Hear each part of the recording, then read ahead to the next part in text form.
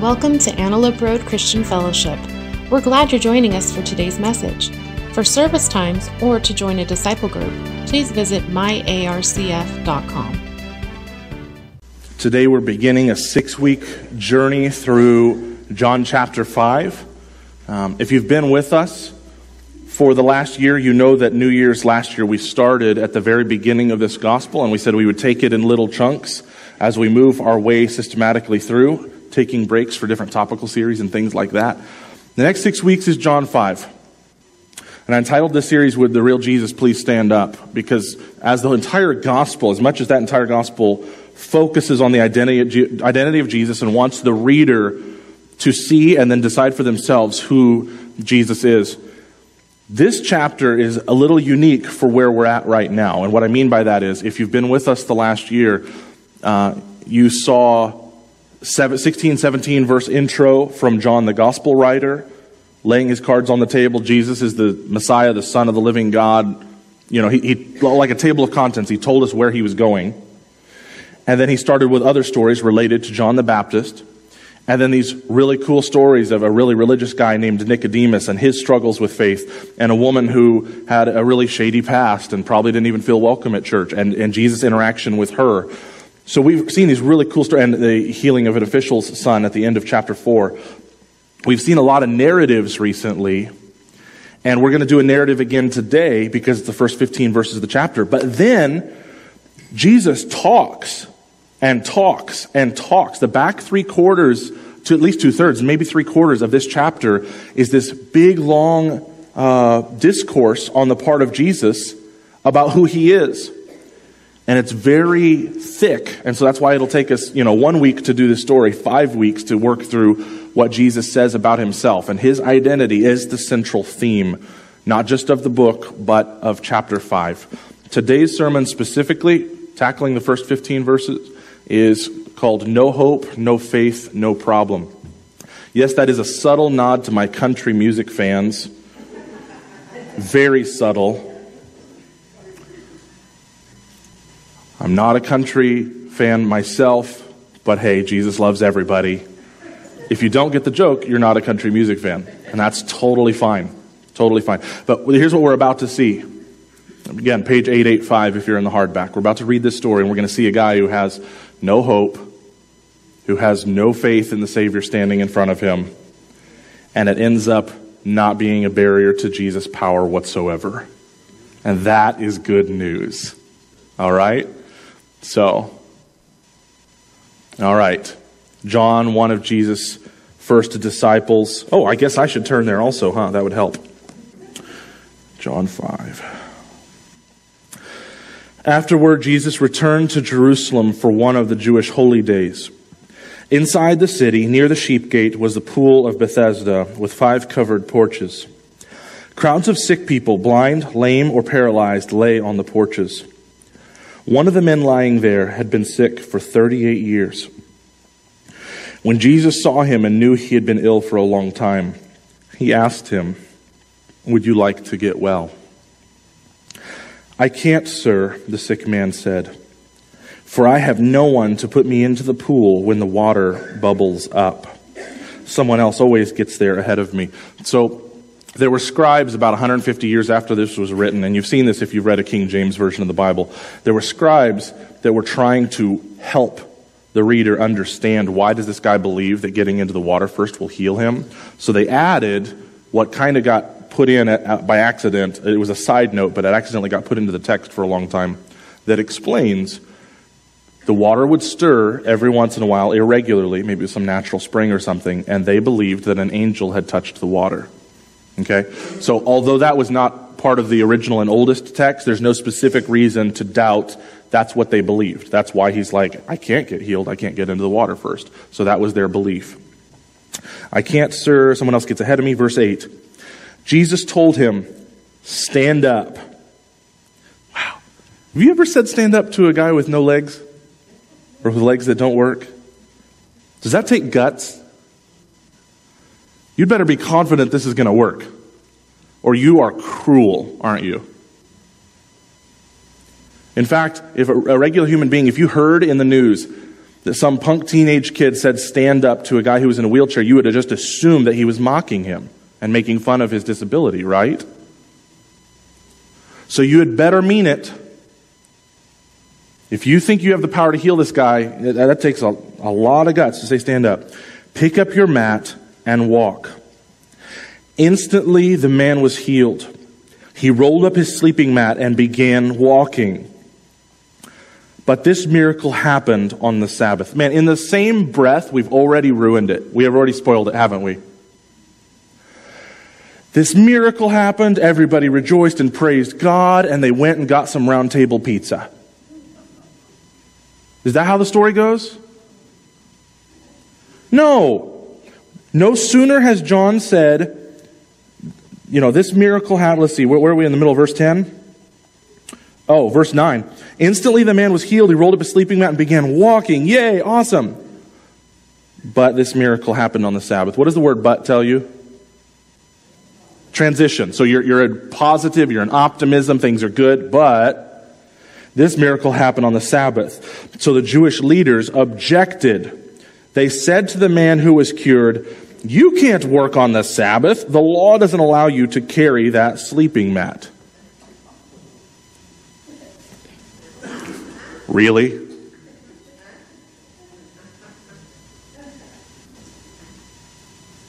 Okay. Put on your scientific brain, folks. Just logical, scientific brain. What is the human brain doing if they saw a miracle in front of their face and they are capable, instead of being excited, they're fighting over stupid religious rules that they made up? What's going on in the human brain?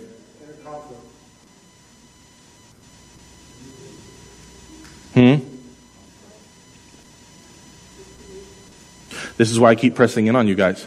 Sin is not intellectual, it is spiritual. Not up here, down here.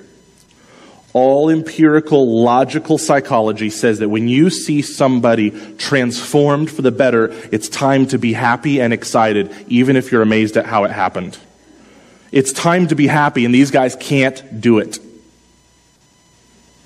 because there's something broken down here. Verse 11, but he replied, "The man who healed me told me, 'Pick up your mat and walk.'" "Who said such a thing as that?" they demanded. Really funny when humans are demanding something of God, but whatever. The man didn't know, for Jesus had disappeared into the crowd. But afterward, Jesus found him in the temple and told him, this isn't in the notes. Should we be shocked that God heals this guy? And where can Jesus find him later?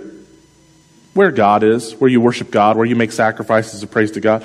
He might even be following Levitical law, that upon healing you needed to present yourself to the priests to verify. Like, this guy is exhibiting praise and love and adoration to the Lord. That's why he's in the temple.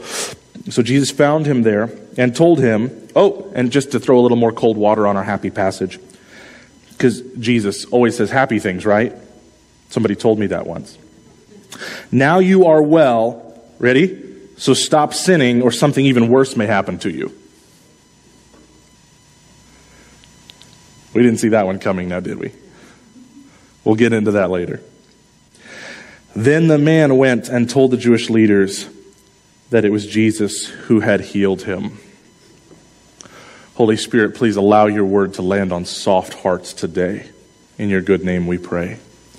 Amen. Note takers, your first blanks. The man expresses a lack of hope based on the wrong object of faith. Do you want to get well? Words. I can't. That's a whole sermon unto itself, telling God what we can and cannot do when he's in our presence and he's a benevolent God. But he has no hope for healing, and he says why?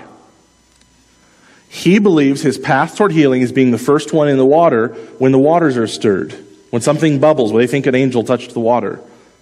His hope is in getting into the water first.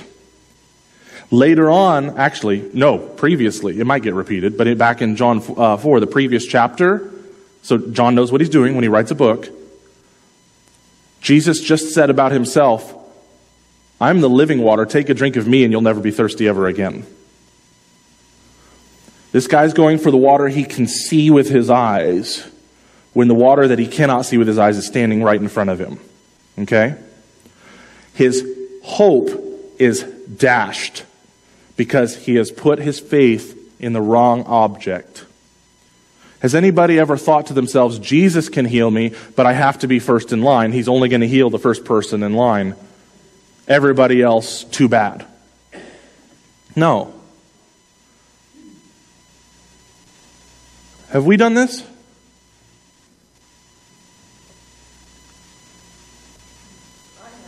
Okay, thank you. Somebody's helping me preach. Have you ever lost hope because you're looking in the wrong place for a solution?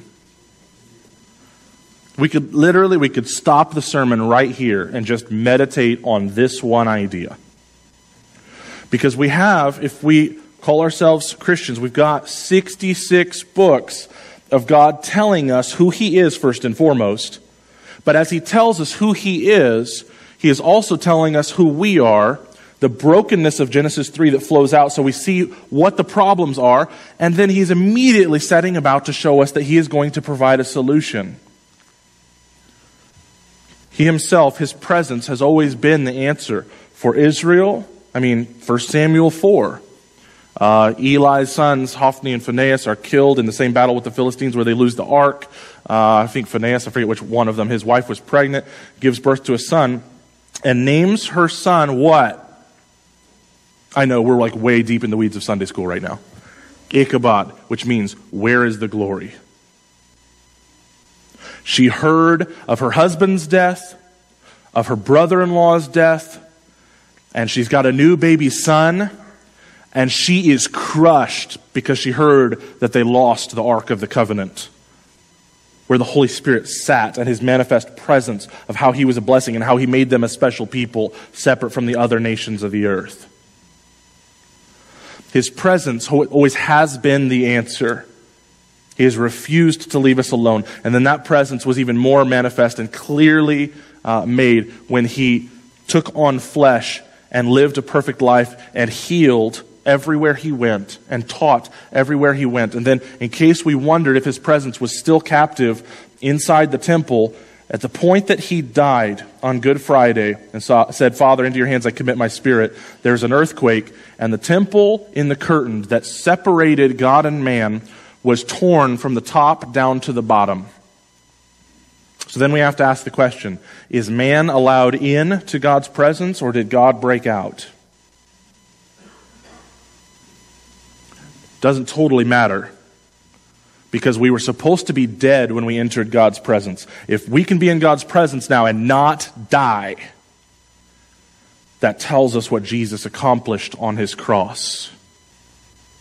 He is the solution. Have any of you ever lived the hypocrisy like I have of believing in our theology that Jesus was the solution and yet worrying all the time and trying to freaking out, grasping control of money, grasping control of a situation, grasping control of a relationship because I clearly can't trust God?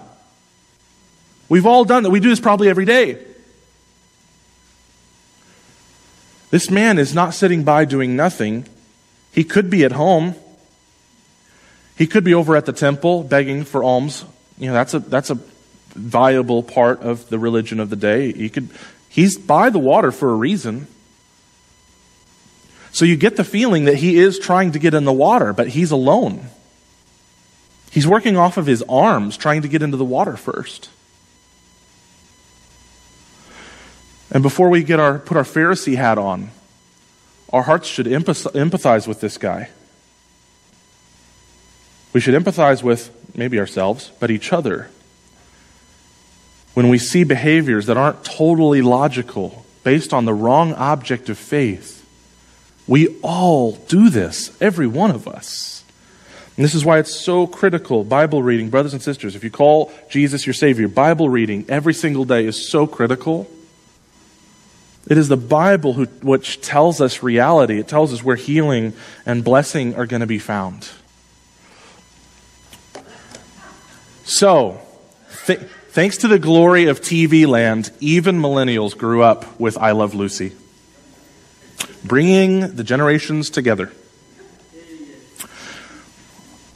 And I don't know if I've seen all of them, but I ingested a lot of I Love Lucy growing up. Some good stuff. There's one particular episode, one particular scene that was so powerful I've quoted it a bazillion times. I don't know if I've talked about it from this pulpit before.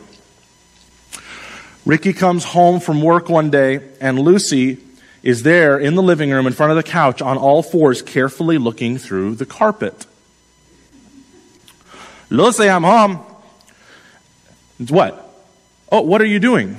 Oh, I lost an earring. And to which he says, oh, you lost an earring here in front of the couch? Who knows what Lucy said? No, I lost the earring in the bedroom, but the light is so much better in here.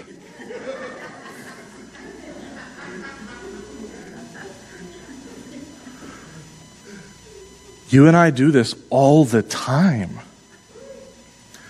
It's easier to search for my answer here. It's more comfortable to search for my answer here. I feel more in control searching for my answer over here. I don't want to go back to the source. I know I lost the earring in the bedroom, but I don't want to go in there. That's harder. This man who's been sick for 38 years, he's terrified to go to the source. He's in a religious culture where they tell you that if you're infirm in any way, you sinned or your parents sinned. And those are the only two theological options that they offered people that day that were sick.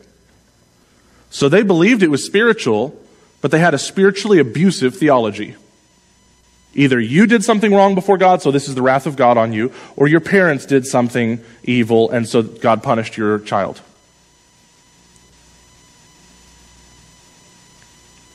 Sounds fun growing up being taught that, huh?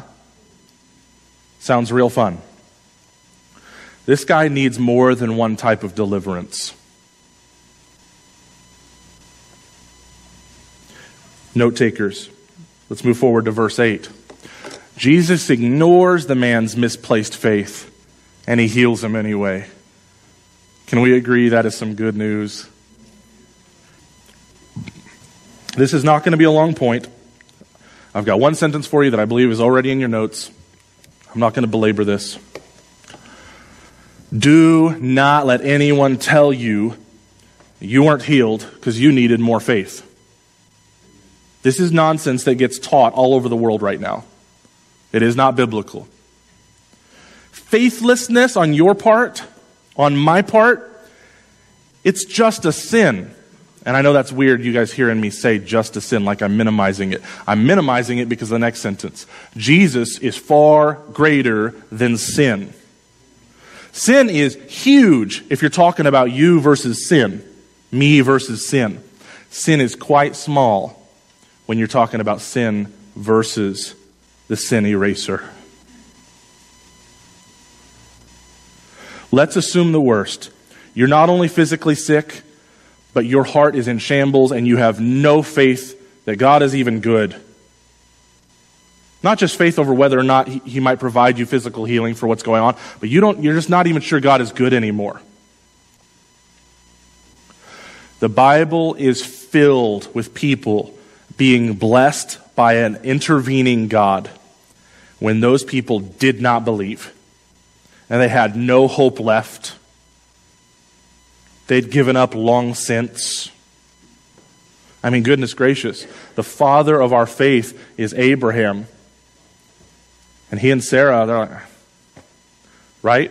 The Almighty God says to Abraham, you're going to have a son. And Abraham's like, right? I mean, read it for yourself. He ultimately had faith. Ephesians 1 would say God gave him that faith. But he and Sarah both struggle.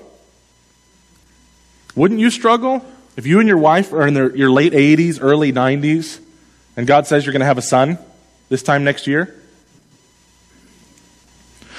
The Bible is filled with people being blessed by God because of His goodness, His love, His mercy, and His generosity, even when we were not necessarily expecting, hoping, or believing. And guys, this is really critical. If the power of God rises and falls based on something as small as your faith, then that's a very weak God. God's sitting there going, I need you to believe in me before I can act. That's essentially what we're saying. Who grew up, I want to say, was it Rodgers and Hammerstein? Who did the live Peter Pan back in the 60s? The musical. You guys remember how Tink, the actress playing Peter Pan, was engaging with the screen and telling the kids at home, if you clap, it'll bring Tink back to life. And so there are kids all across America probably, I know I did it. And anyway, clapping, and then Tink, the light in the little lantern gets lighter and lighter. Okay? Jesus Christ is not Tinkerbell. Yes, you can tweet that. There's nothing about Jesus or His love or His mercy or His power that is waiting around on you and your strength and your ability.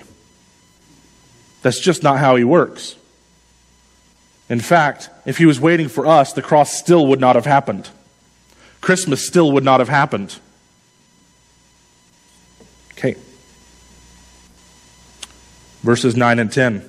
Be careful not to tell God what is ethical. Be very careful. The man's healed, he's walking, but this miracle happened on the Sabbath. Oh no! So if you're new to church, devoutly Jewish culture that Jesus was born into, the seventh day, Saturday, the day of rest that God had ordained out of Genesis 1, the first chapter of the first book.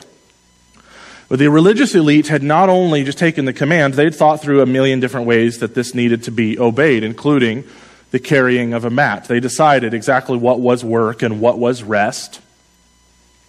And so when Jesus says in verse 8, stand up, any problems yet? So stand up provides a problem for the secular mind, right?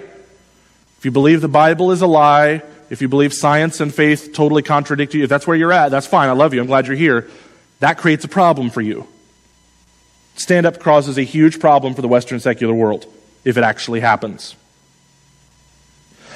Pick up your mat and walk creates a huge problem for the religious types. And we only see the reaction to the second part because they're surrounded by a highly religious first century Jewish culture. And they start criticizing God because He broke the rules. It's a good thing we learned our lesson 2,000 years ago because we've never done that since. Glad we learned our lesson. Because nothing would be more arrogant than the creation wagging their finger at the Creator. So it's a good thing we don't do this anymore. It's a good thing we have not taken words like love and hate, commandeered them, defined them how we want them to be defined, and then badgered Jesus over the head with them repeatedly. It's a good thing we haven't done that. Those two words, all of Western civilization right now rises and falls on those two words. If you allow our Creator God to define love and to define hate, you will have bearing on reality. Greater love has no man than this, laying down his life for his friends.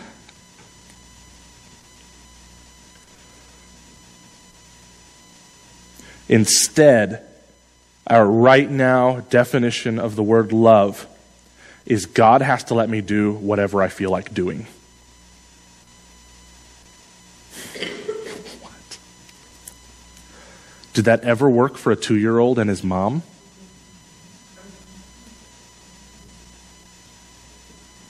We're still doing it. Non-religious people are doing it. Religious people are doing it. We're all doing it. It's called sin. The sin is called pride. We all think we're a little smarter than we are. We all think we're a little wiser than we are. We all think we are holier than we are. And that's bad enough for our relationships with each other, where I'm judging you and condemning you because I think I'm better than I am. But now I take it so far that I'm telling God what's right and wrong. Huh? This can only work. Modern sexual ethic, heck, modern governmental ethic and policies, modern gender identity, much of what we do with race and ethnicity, a lot of this only works if atheism is totally 100% right. If atheism is true, then I can follow early 20th century Marxism to put a black man with graded teeth from an African tribe. I can put him in the New York City Zoo on display in 1910. That's a thing. I can put an image bearer on display as an animal because Darwin told me he was. Through the 19-teens, I can decide who is allowed to procreate and not, because these people here are less evolved than me. We can go into communistic philosophies, lording it over and crushing entire populations because we have no one authority bigger than us to tell us that all human beings are created equal in His sight. You take Him away, and what do you get? You get the late 19th and 20th and now 21st century. You get the slaughter of the unborn being a political issue instead of being a massacre. That's what you get. Be careful not to tell God what is ethical. Those britches are too big for you. Those britches are too big for me. Who grew up watching Cinderella? Because it kind of reveals your age. You know, you're like, okay, what year was it when that came out? Was I taking my kids to go see it? Was I the child that was taken? Did I see it years later? One thing that Disney did not alter at all is the central theme for how to resolve the central conflict. The central conflict is that Cinderella, I'm talking about the end of the story, dances with a guy all night, and he's such a jerk, he doesn't even know what her face looks like after the date. So he has to rely on shoe size to figure out who he danced with all night. Call me a liar! If you have a teenage girl, you know how this is going to, with the eyes up. You didn't even see her face. Young men, goodness gracious. Dances with her all night and doesn't even know what her face looks like. So this glass slipper gets left behind, and he's going to search through all the ladies in the kingdom. The young ladies are going to try on this slipper. And apparently shoe sizes are really, really unique in the wonderful world of Disney, because only one person has this shoe size. I don't know how that works. Do you marry the wrong girl? If the first girl to put on the slipper, that's her shoe size, and you marry the wrong one? Like, I'm not sure we thought this through. I'm just saying this guy's not impressing me. That's all I'm saying. This prince, I don't think the family tree forked before this prince. So you see the wicked stepsisters trying on, and then they're totally being judged for being a size 12, when apparently Cinderella was a size 3 or something. That wasn't their fault. That's their DNA. That's their genetics. But you may recall, one of the stepsisters works particularly hard and gets this guy. It's going to fit. It's got to fit. And so they have this kind of comical little scene within a scene of her trying to shove her foot into something that it's totally illogical. It's not going to fit, but she's going to make it work. Why? Because she wants it, right? Okay? This is an illustration of something I've been trying to say for more than 18 months now. Will, our desire, the will, precedes thought. It comes before logic. It comes before analysis. This is why two people can stand at the edge of the Grand Canyon and one weeps of how beautiful this thing is that evolved somehow, and the other one is weeping how beautiful that God made this. That's their snap judgment. Two human beings, both of their brains work. How can they come to such radically different conclusions? Because the will precedes logic and analysis. If you studied psychology in college, this is called, not fundamental attribution, this is called confirmation bias. I already believe something and I want it to be true, so my brain searches for information that will confirm what I already believe. Now you guys can understand CNN and Fox News. Everybody's looking for information that confirms what they already believe, and those two companies are happy to do it for a small fee. Okay? She wanted the shoe to fit. And so she fights and fights and fights in a way that makes no logical sense. Any person can look and say, it doesn't matter how hard you try, that's not going to work. Okay? So I have to ask myself, am I shoving my values onto Jesus? Am I forcing him to conform?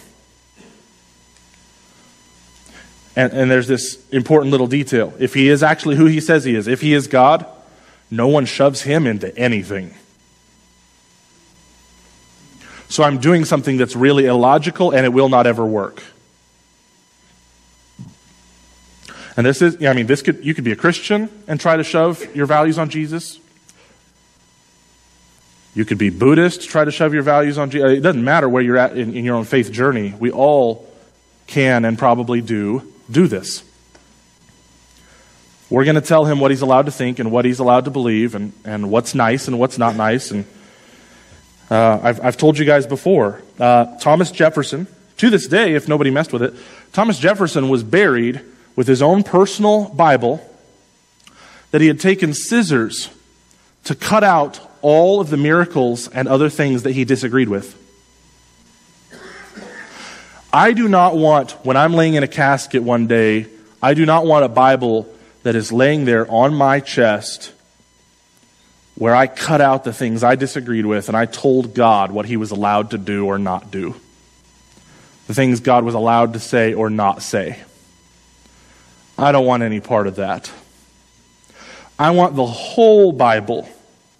I want the whole Bible close to my chest, and I will walk into glory, me knowing that I disobeyed it constantly.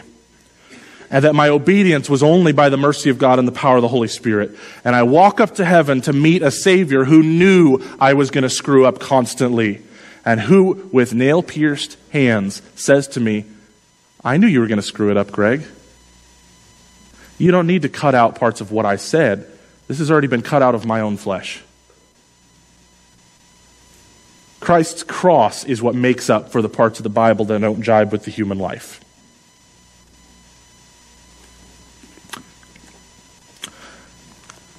My hope is built on nothing less than Jesus' blood and righteousness. I dare not trust the sweetest frame, but wholly lean on Jesus' name. On Christ the solid rock I stand, all other ground is sinking sand. All other ground is sinking sand.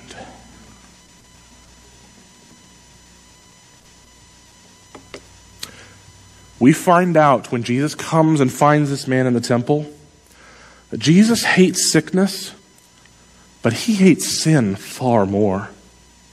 Did you know that? He loves wholeness, but he loves holiness far more. So you don't think I'm making it up. Back to John 5. 14.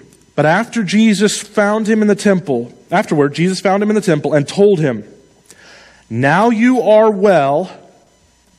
Is he talking about his physical or spiritual existence at this point? So his sentence starts off with what the man understands, right? So we don't know if this has been 15 minutes. We don't know if this has been 3 or 4 hours. He's had a tiny little bit of time mentally and emotionally to I am walking for the first time in 38 years. There might have been some skipping and jumping. Who knows? All we know is that he went to the temple and Jesus found him there. Now you are well, so stop sinning. Now, the first rule of Bible interpretation is that the Bible gets to interpret the Bible. That's how literary analysis works. If you're in chapter 4 of A Tale of Two Cities and you're confused, you don't go outside A Tale of Two Cities. You don't open up Mein Kampf to shed light on the meaning of chapter 4 of Tale of Two Cities. Thank you. I've got one person with me. You keep reading. And Tale of Two Cities, front to back, Charles Dickens gets to tell you what he's saying. Does that make sense? Say yes. Okay. So, we've got 66 books here that are called the Bible. And Jesus says, stop sinning or something worse could happen to you. Is Jesus saying that this man is capable of moral perfection?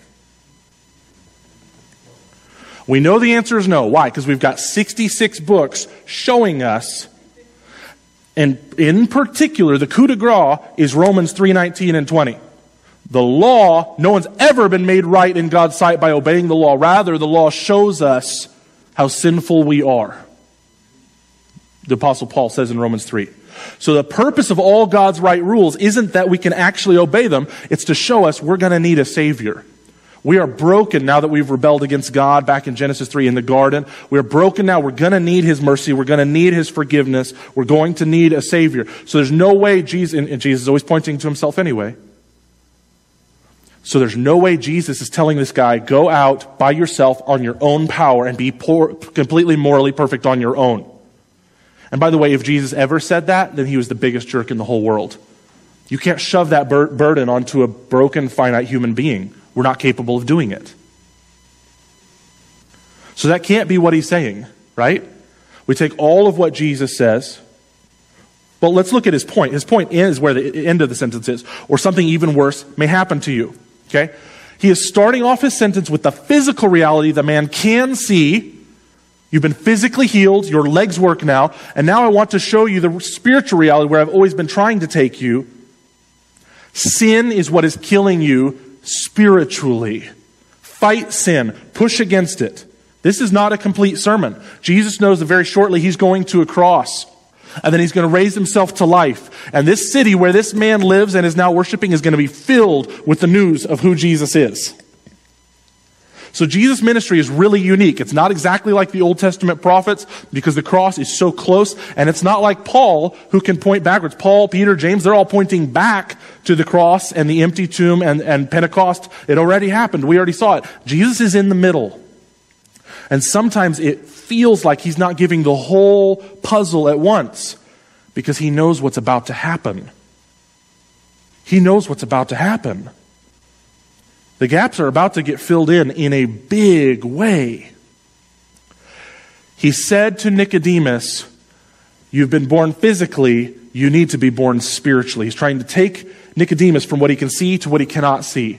John chapter 4, you can see this water that's in front of you and you understand physical thirst, but you don't understand spiritual thirst, which is what I actually have to offer you.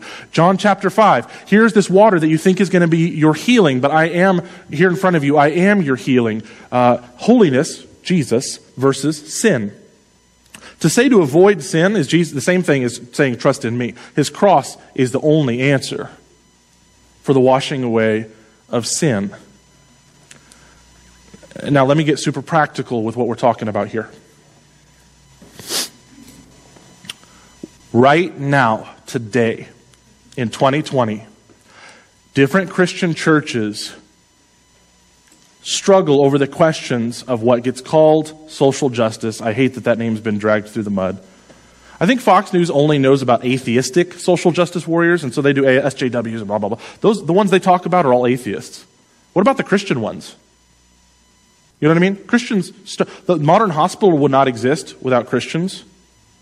The orphanage was invented by Christians because babies in Rome were being left on the trash heap.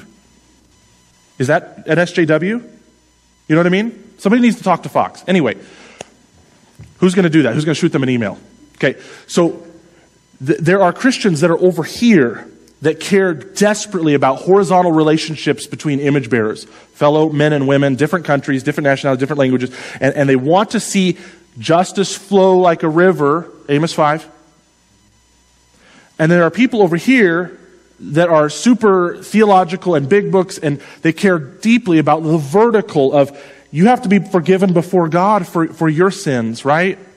And like all broken human beings, we tend to pick an extreme instead of seeing that the scriptures command both. If you look for it, you'll see over and over again, your vertical reconciliation to God is going to manifest itself in loving and reconciling horizontally. The man who owed millions of dollars and is forgiven by the king expects him to go to his friend who owes him $30 and to be gracious with him as well. And he's not, and the king's ticked off about it. If I'm forgiven this huge debt, then I should be able to come to you and forgive something that is relatively small in comparison. Our Father doesn't just adopt us as sons and daughters simply to wash away our sins and glorify His name, which He does, but He also does it that we would turn around and be a blessing, that we would live out that same gospel horizontally. Choosing one of these extremes is not good, not healthy, and not biblical. So that's why I'm asking you this. ARCF, we can't truly be compassionate if we care only for the body, not the eternal soul. You know that, right? One is a bridge to the other. So the vertical people, they're all with their theology and their big books, and like, we have to preach the gospel. The gospel is the seed that the sower is throwing out into the world. Romans 1:16, I'm not ashamed of the gospel. It is the power of God at work, saving everyone who believes. Totally agree. 100%. Do you know there are a lot of people in Citrus Heights right now that do not care whatsoever what you think about anything, let alone what you might think about the Bible or what you think about their spiritual state? Jesus over and over again showed a willingness to meet a practical need that somebody can feel. I may not feel that I'm a sinner, but I can feel that I'm stuck here by this pond, by this pool, hoping to get in first. That I can feel. So let me, for the sake of time, I'm going to say it as succinctly as I can, and then I'm going to pray. Don't you dare run a food closet and never ever tell somebody about their Savior. And don't consistently preach the gospel without ever meeting needs. You might not get the chance for them to hear it. That's it. I promised it as succinctly as I can. I'm going to pray for us.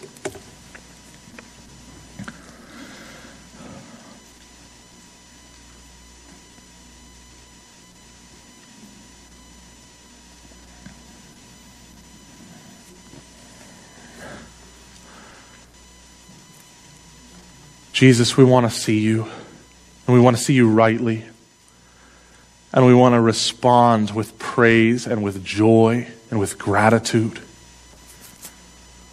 So would your Holy Spirit work through this Gospel of John?